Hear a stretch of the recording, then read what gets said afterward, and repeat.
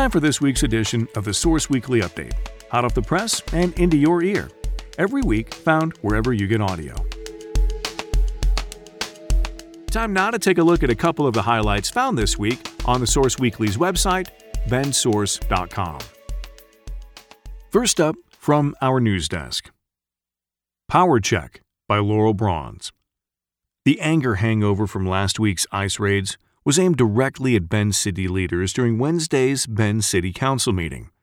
Along with a heated visitors section and 2 public hearings, a number of big-ticket items were also on the agenda, including a Human Rights Commission, a 20-year transportation plan, and a transportation bond measure.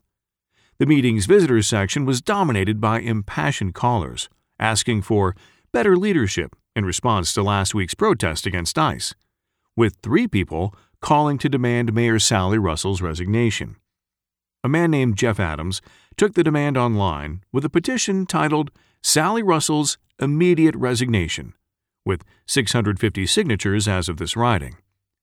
Meanwhile, business owners and neighbors of the Hawthorne Station Public Transit Hub, next to Safeway on Northeast 3rd Street, called in to complain about overcrowding and public safety issues near the bus depot, something they claim was not addressed in the city's final transportation plan that the City Council heard the first reading of Wednesday night.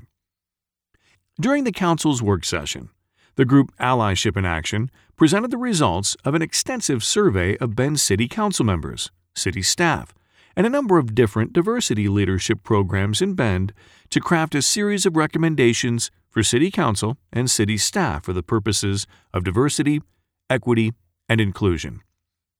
The first City Council vote of the night passed a resolution to assemble a Human Rights and Equity Commission guided by the recommendations of the Diversity, Equity, and Inclusion, or DEI, Short-Term Task Force.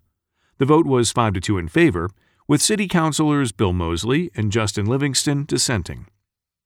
During the visitors section, 20 people called in to comment on the ICE sweep, to support the creation of the HREC, and to demand the City of Bend change its status from a welcoming city to a refuge sanctuary city for immigrants. Janet Sarai Larandi Gonzalez, executive director of Mecca Bend, a nonprofit serving the local Latinx community, has been outspoken in her critique of Mayor Sally Russell since Russell first told protesters to disperse by stating that the men who were detained were criminals and had warrants out for their arrest, which was later proved to be false.